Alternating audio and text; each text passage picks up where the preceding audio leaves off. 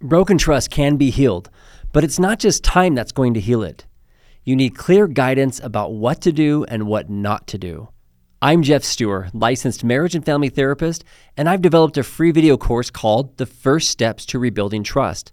This course will show you what's needed to begin healing after betrayal. I offer guidance for the betrayed partner as well as the partner who broke the trust. You can access it for free right now by clicking the link in the show notes. I'm Jeff Steuer, licensed marriage and family therapist, and I'm your host. And I'm back today with the second part of my interview with Laura Brotherson. We had to break this one into two pieces because it was just getting so long. She is going over a bunch of different things around healthy sexuality, and we're just covering so much ground. If you haven't listened to the previous episode, which was items 1 through 10 of her 20-item comparison of healthy sex versus unhealthy sex, then you'll want to go back and listen to that, because we're going to do 11 through 20 in this episode. And I'll just say really quickly why we're doing this episode. Laura Brotherson is a licensed marriage and family therapist, and she's a certified sex therapist. And she specializes in helping people develop what she calls a sextraordinary marriage and helping people really learn marital fulfillment through healthy sex. And there's so much sexual miseducation out there. We don't even realize that we're being miseducated half the time. When you watch movies, listen to music, read magazines, and just spend any time in the world of media, or really just around people, who are also consuming that media, the conversations, the emphasis, there's going to be so much misinformation and beliefs that come from all these different sources, and they really just make people feel worse about their bodies, feel like they have to be a performance. There's a lot of wrong information about what makes sex a healthy thing in a committed relationship, in a marriage. And Laura's here to help us learn the difference between what's unhealthy and what's healthy. And even though everybody gets to develop their own sexual style and figure out what works for them, this is more about attitudes, beliefs, and things that actually create more harm when they're not addressed. And so I think you'll find that, for example, in pornography, or in sexual acting out behaviors and so on, those are based around lust. They're based around using other people, right? So even just in that small way, you'll see, okay, those are unhealthy. And then the healthy version of that would look like respect and, consent, things like that, right? So in this episode, she's going to go through the comparisons of what's healthy, what's not healthy. And if you've struggled with pornography in your life, if you've lived with somebody who struggled with pornography, or you've been married to or been in a sexual relationship with somebody who struggled with sexual addiction, you know what it's like to live with somebody or to live with yourself when there's been this sexual miseducation. It's painful and it's hurtful, and something just feels wrong. It feels off. And Laura and I in this episode and previous episode are wanting people to get good information so that they can experience the true fulfillment and peace and connection that comes from healthy sexuality and healthy sexual relationships in your marriage. So I'm excited that Laura jumped in here to join me on these couple of episodes. And this is just the beginning. If you really want to learn more information, I've put links to all of her handouts, books, and other resources in the show notes for both episodes. And she's super easy to find online, and she's very active on social media and just putting out tons of great information. So go check her out, and I'll make sure to remind you about that at the end of the podcast. So without further ado, let me jump right into part 2 of my interview with Laura Brotherson. Okay, well, welcome back to the second part. Laura, good to have you back.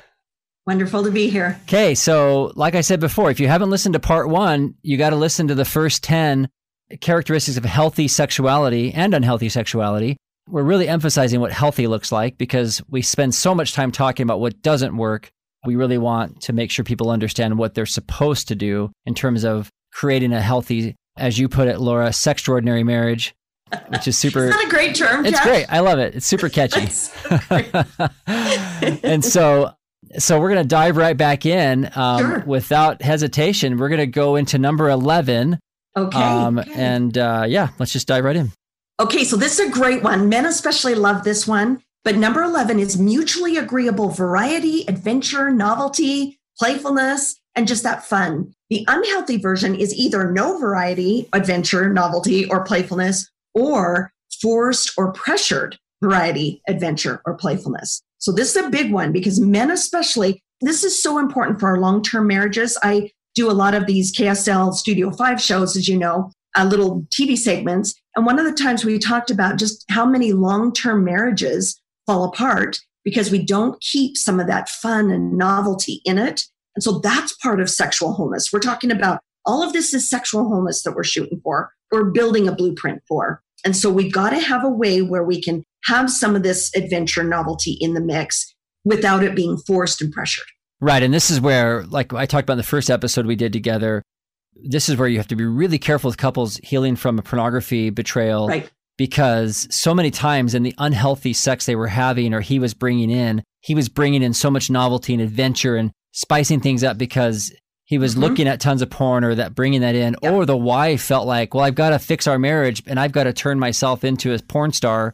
Yep. And that's not what we're talking about here. No. We're not talking about Cosmo, blow the roof off the house kind of stuff. Right. This is about both people together, just including an element of play. Right. Yes, exactly. And that's why all of these other characteristics are so important as foundation. And get to this. That's why my chapters in Knowing Her Intimately on treats and teasing, they're way towards the back. And I'm like, don't even touch those. Don't lead with that. Yeah. Don't lead with that. Do not lead with that. Yeah. And that's just not the place to go. So yeah, for sure. So really quickly, I know we're trying to stay on schedule here, but I just have to ask you, like, why do you think there's a gender difference there? Like, why do men push for more of the variety, playfulness?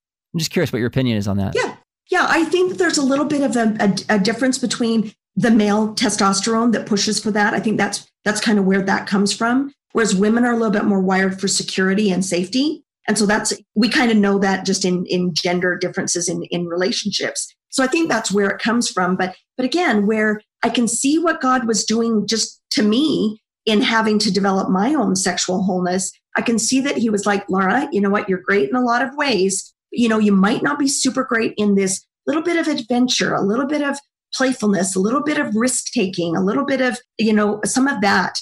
And then when I learned that and I developed that, even if it wasn't natural for me, I become more whole. And God is all about wholeness in marriage. That's why marriage is the crowning jewel of his, celestial kingdom, is that, to really learn oneness and wholeness is what we're here for, is our work here. Yeah, I love that. Well, and yeah, and like you were saying, I mean, historically, more men than women were jumping in a ship going like, I wonder what's on the other side of that ocean, right? They're just like adventure, curiosity, risk, danger. And where women are like, I'll stay back here and keep things running. We'll just do what works. And we love that. We love that about men, Jeff. We need to, this is why what I write in chapter 1 of my husband book I'm still working on, but just, we need to validate how awesome our good, strong, masculine men are. And women need to be careful, and society needs to be careful not to demean that and not to diminish that, because that's part of how God made men. Right. And we want to be respectful of that. Number 12, mutually fulfilling. We want to shoot for orgasm or other desired outcomes for both, just so we don't leave one behind, versus the unhealthy would be self-gratifying. It's an orgasm for one. It's unenjoyable or unfulfilling for the spouse, and it results in resisting or resenting sex. So we're just shooting for, let's be attentive to both of us. This is why we often will put the wife's wiring and her desires first, and we have men kind of hold off and make sure that she gets taken care of first, would be an example of that. Because it's a lot more difficult for women to have a climax than for most men. And so we've got to be attentive to that. And that would be part of what would create sexual wholeness. Right. Where in pornography, it's sex at another person's expense. Yeah. It's so very one-sided. Yeah. Very one-sided. Sure. And so even if a woman, let's say, she struggles to achieve orgasm. I mean, you cited a statistic in the first episode where you said 30% of women struggle to even have an orgasm of any kind. We're not even talking we're not even talking about just clitoral or vaginal, right? Like you're talking about like any type of orgasm at all. You're just saying like, so if a couple is dealing with something like that, where there's really a struggle to have it be mutually fulfilling, at least in an orgasm context, what would you say to those couples? Well, Jeff, funny you should ask, but that's why I created a book. And it's literally the Knowing Her Intimately book. Jeff literally walks women, couples through the 12 areas that women get stuck when it comes to, being able to have a sexually fulfilling relationship. Thoughts, talk, touch, time, transcendence, technique, transition. These are 12 T words that cover every single nook and cranny that women and their husbands need to understand in order for her to embrace her full sexuality, have a mutually fulfilling sexual experience. So I really made it as easy as I possibly could. It's also why I'm doing this live workshop, sexual wholeness workshops for women. And then we'll be putting it into an online course so that I can walk couples through in an automated kind of way what I teach clients, and they don't have to wait my 9 months to get in to see me. Right. So it's doable. So that 30%, I mean, you're looking at that and you're saying, oh, that doesn't have to be like that. People can learn. No. Like this is, it's not just, there's 30% that are just broken. So, he'll just have his orgasm, or I guess we'll just cuddle tonight. You're saying, this can be learned. Yeah, it can be learned. And I don't want to put the pressure on, because remember, women can be very fulfilled without an orgasm. It's not a required element. It's just we don't want to throw it on the side and make it not even attended to. We want to shoot for it. I mean, we want to be attentive to it, but we need to be aware that for women, they can feel very connected. We can have connected sex and not have to have an orgasm every time, because it's a lot more work for a woman. I have a whole section in my book where I talk about why women maybe don't want to as much as a man does. But it's very much a learned behavior. Good sex is always a learned behavior. And yes, if somebody wants to learn that, it's very learnable. They just are going to have to do the work. I had to do the same work. Yeah, fantastic. Okay, number 13. 13, open, honest, and vulnerable. So transparent and fully seen and fully seeing our spouse versus secretive, hidden, and withholding of our full self. So if we're secretive about sex, we're having sex kind of on our own, and that's kind of another separate item here. But if we're not putting our whole self into the sexual experience and our whole self into the sexual relationship, then that's not what we want to shoot for. That's not sexual wholeness. That makes sense. Oh, absolutely. Yeah. I mean, secrets in any relationship are going to put up major walls and blocks and create, a lack of trust. But especially in this area where there might be hidden sexual behaviors, like you said, or I mean, I even see it with somebody who's not even transparent about what they want or prefer during sex. Right. Right. And a lot of women, Jeff, just don't know. And that's why my Knowing Her Intimately book becomes such a helpful self-help sex therapy tool, because I walk through, for example, using what I call just a sexual self-discovery journal to even just start identifying. I had a client just a couple of weeks ago, and I said, okay, so to the wife, every time after you make love, I want you to start jotting down one thing that you liked and one thing that you didn't particularly like. And we just start even learning, so that, because she would say things like, Laura, I don't even know what to tell him. He wants to be a good lover and he wants to make sure it's fulfilling for me, but I don't even know what I like. So we're just starting way back at ground zero to figure out what we need to know. Yeah. And that's doable. Right. Okay. Right. That's awesome. Okay. Number 14. Yep.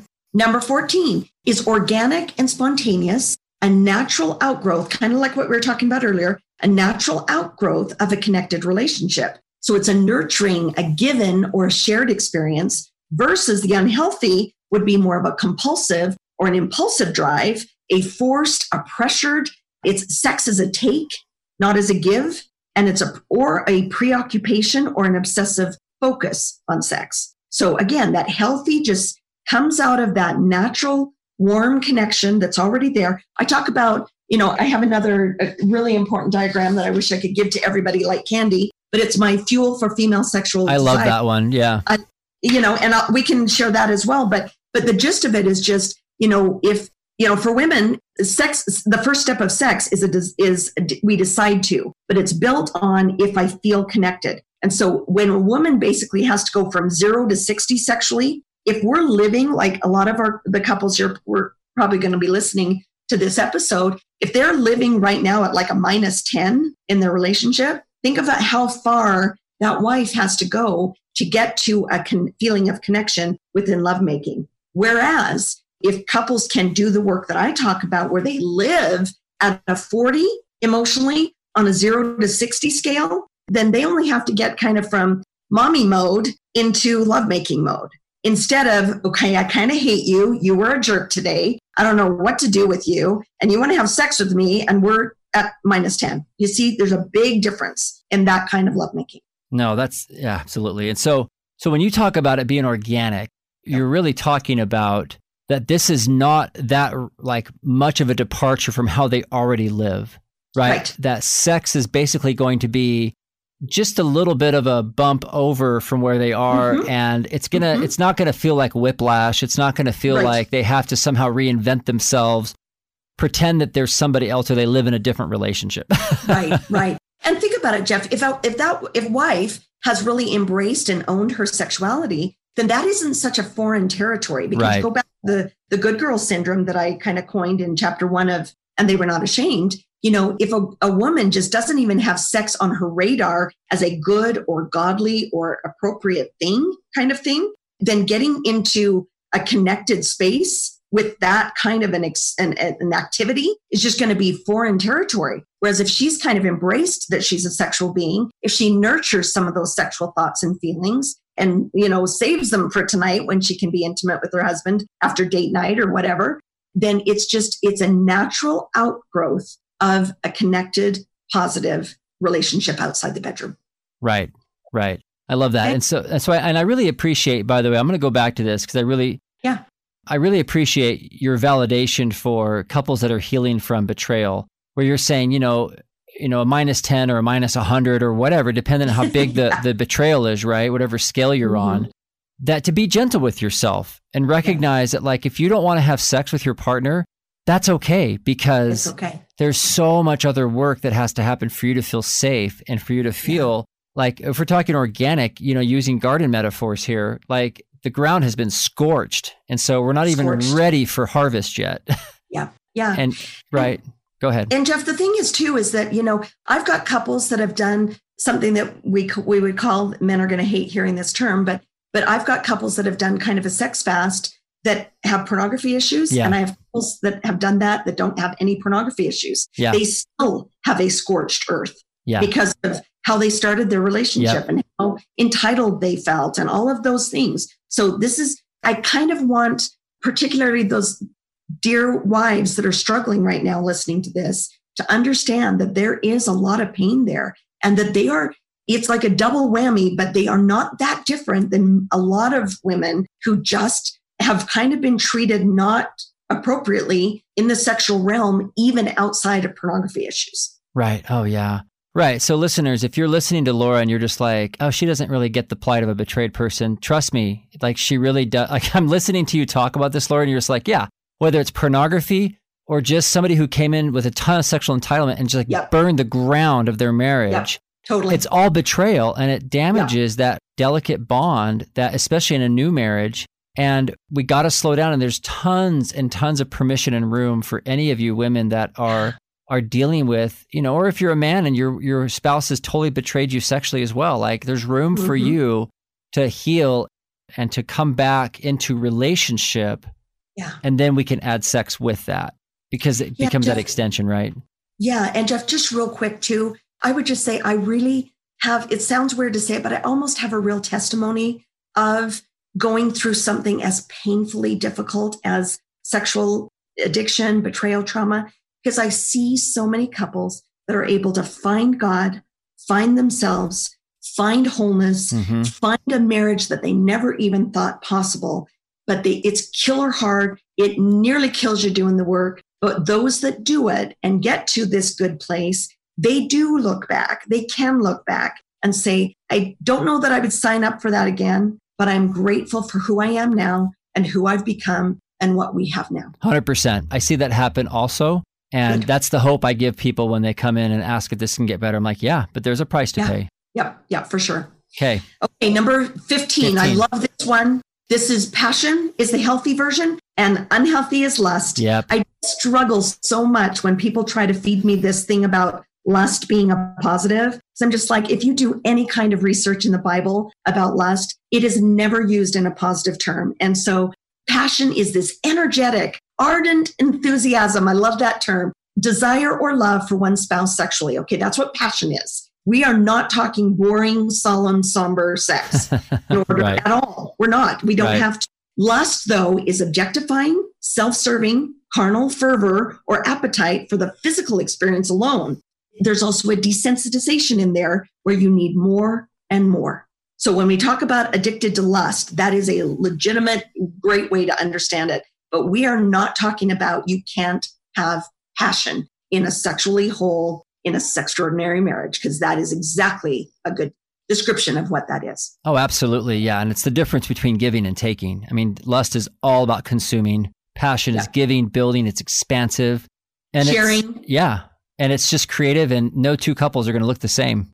Fine. Yep. Yeah. You got it. Just whatever. You got it. I love it. 16. Okay. 16 is personal, very person specific focused. Your desires are only directed towards your spouse, and learning and applying spouse specific preferences and techniques, not something you learned anywhere else. Even in my books, I say, even in my books, you still have to take it and figure out, okay, husband, Kevin is my husband.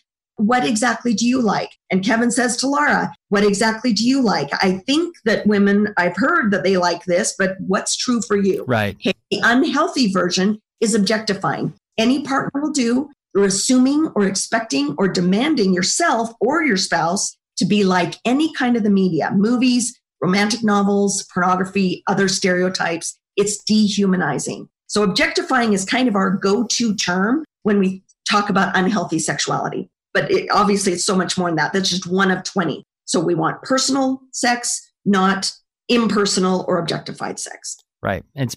There's a person in front of you who's not you, and she or he's not everybody else.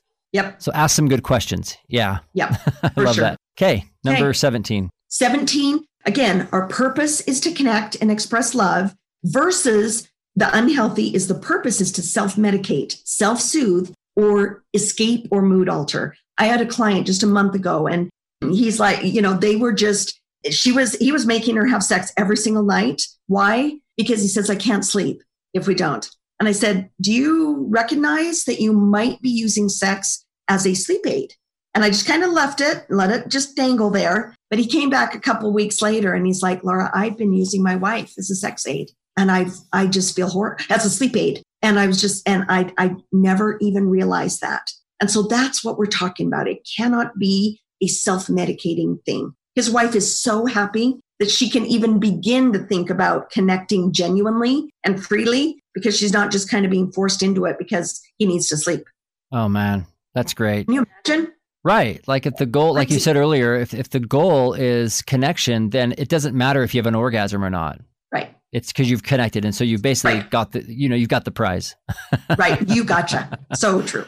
I love it. Okay. So 18, relational, interpersonal relationship. You're an intimate team. I love this. People forget that sex is a team sport. Mm-hmm. Sex is a team sport. So when it's relational, then your spouse is a high priority. So again, this is good news for husbands because we're also teaching women to be attentive and respectful of how men feel about sex, not just all about our lower desire opinions. You know what I mean? And then the unhealthy version is autonomous. So sex is done in isolation, in secret. It's a relationship weakening experience. Spouse rarely makes it to the top of the other person's to-do list. So again, we've got room for both of us to see some healthy or unhealthy on either side of that.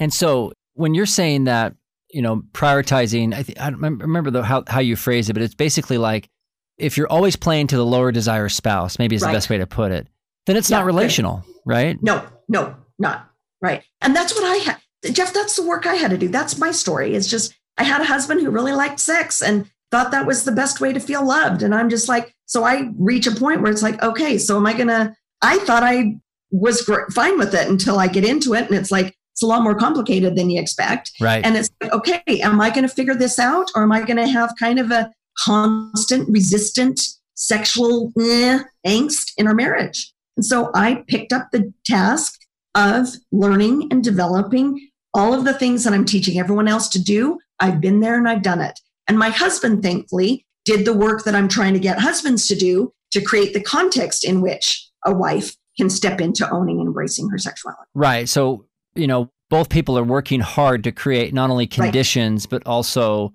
respect and space and room. And there's just so much that both are doing. Like you said, it's a team sport for both people to bring something to this instead of just one person being passive and letting the other person just do all the work.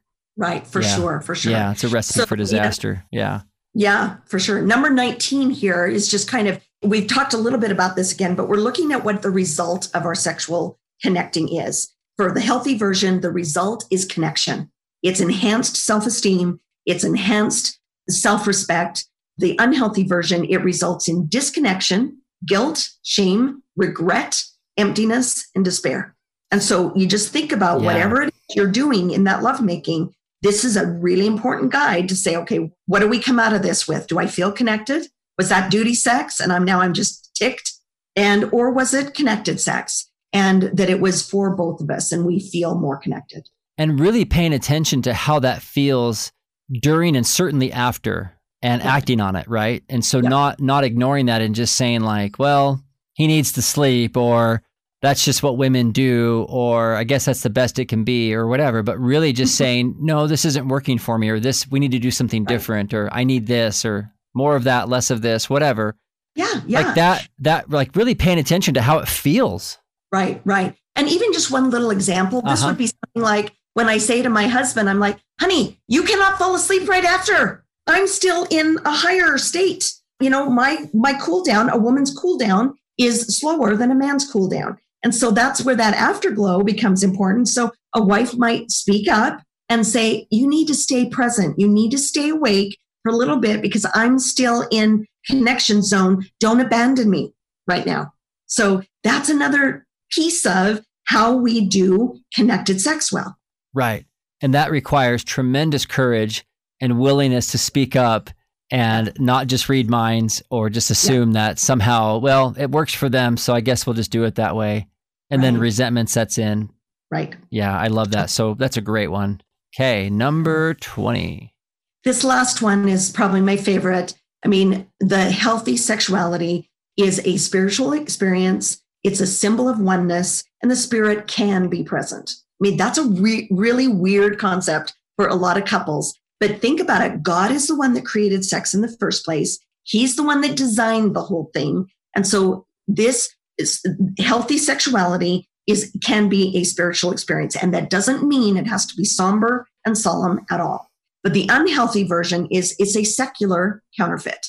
It's just a counterfeit of God's designs for sex. And often the spirit is not able to be present. But again, that takes a lot of brain finagling to get people, both men and women, to the point where they can even grasp. This was a big work for me to grasp this wonderland of arousal, which is a totally different state of being than anybody lives in. Men live a little closer to it than women do. But to connect that state of being with a godliness, that's a real mind shift for women and men, but especially women. But understanding the godliness of this sexual experience is kind of the crowning jewel on this whole concept of sexual wholeness. Yeah, that's so true. And two thoughts on this. Like one is that, we're talking so much more thankfully in the church about heavenly parents and the fact that, the feminine divine, that there's a female deity and that we have a heavenly mother and that women are created in her image, their bodies, all their sexual parts, everything that is like designed by the gods, right? By Heavenly Mother, Heavenly Father, that this union, this experience, this sexuality, that it is absolutely good and necessary for our joy and happiness. Like it is built in from go.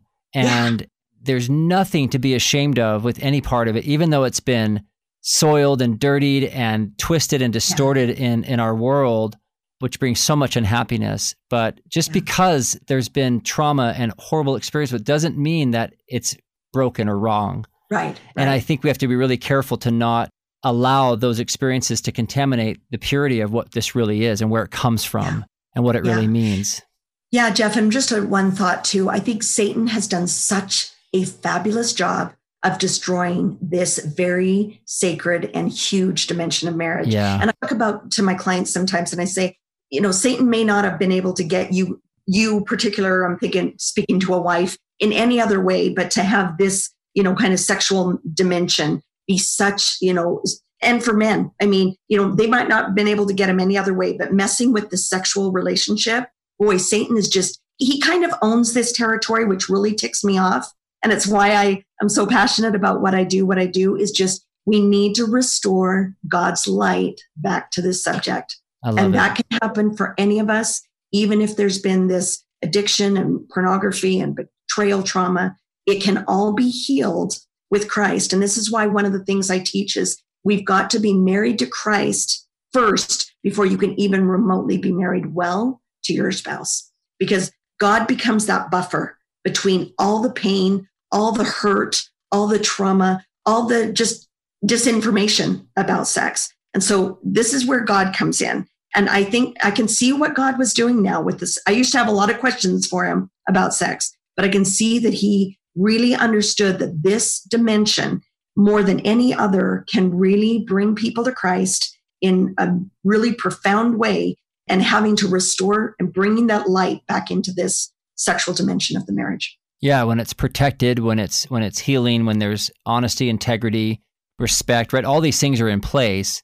You're not going to experience. But even God can do those, right, Jeff. Even if they're not in place, it's Christ that can come in and heal all that and compensate for that and make up for all that. Right. It's not like to get there first, Yeah, for sure. No, I definitely understand that. Like that this is the restoration. This is the healing. It reminds me of Wendy Ulrich, who I had on the podcast some time ago. Yeah. We talked about forgiveness, and in her book, The Temple Experience, she talks about how when we surrender the person who injured us, right, whether that's through sexual abuse or trauma or addiction in your marriage or whatever, we surrender that person to God and let God deal with them in terms of right, whatever. Then we turn to the Savior and ask Him to restore to us what the other person can never replace and fix, right? Right. And that could be about attitudes about sex, about our own bodies, about all these things that get so damaged and distorted. There has to be a way to restore that, because it gets so sideways living on this earth. Yeah. Before we even are aware of it. Yep. Yeah, you got it. And it reminds me of Elder James Rasband's talk in the last April conference. He talks exactly about this, where the atonement can undo the damage. So if I'm a husband with a pornography addiction and I've done a lot of damage to a wife, then that atonement can come in and heal all of that pain that I've caused that I can't fix. And same for a wife. I mean, it can come in and heal that. And it's like, think about it. How does a wife be genuinely, freely, positively, affirmingly, sexually intimate with a husband that they're still working on trust that you talk so much about so well? And what I see is when God comes in and is that intermediary, then she's actually, it's almost like putting a layer on her. Makes me teary, but it's almost like putting a layer of protection over her, and that she can then be whole through Christ and then connect with someone who's an imperfect, even kind of painful jerk of a guy sometimes. And that's a powerful concept that I think we haven't quite fully applied in a way we could. Yeah, no, I love that. And I see that as well, which is, it's not something that we generate on our own, because sometimes it would look like, this person has to basically be perfect for me to connect with them. And it's like, no, you connect with God, you connect with Christ first. Yeah. You really build that security, and your safety comes through them. I think Elder Maxwell said that God is the only safe submission. Submitting to your partner, it's not going to go well every time. Right. They're human. They're gonna fail you. Yeah. That is built in. Right. So I love that. Christ won't. Yeah. I think that's such an important piece of this. And if people are going to have sexual wholeness in their marriages and leave God out of it, then they're basically they're leaving themselves wide open for a lot of disappointment and hurt. And I think that if somebody's like coming off of a major betrayal or has lived with this their whole life, and they kind of get to this point, this sort of, I think of it like this sort of the end of the road, or an article Wally Goddard wrote years ago in Meridian magazine. He called Marriage and the Parting of the Red Sea.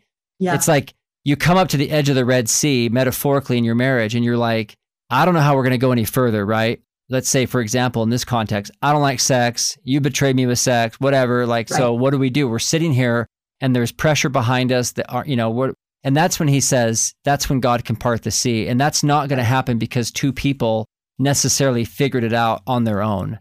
Right. It's a partnership, and that's the miracle. And I've seen it happen so many times in my office where people come back and report on this. And I just stand back and just rejoice in that, because it's not something I engineered or they engineered. Yep. That's just the atonement. That's the miracle, and that's the good news. Yeah. Well, and Jeff, the other thing too, just real quick, is I'm such a huge fan of the concept of differentiation and personal wholeness. Mm-hmm. I never want any one person coming into my office ever feeling like they're kind of a victim of whatever the other person is doing. That's why Christ becomes that important, just unmeasurable factor, because me and Christ can become whole, even if a husband chooses not to, or doesn't, some of your podcasts where the husband doesn't choose into recovery. Right.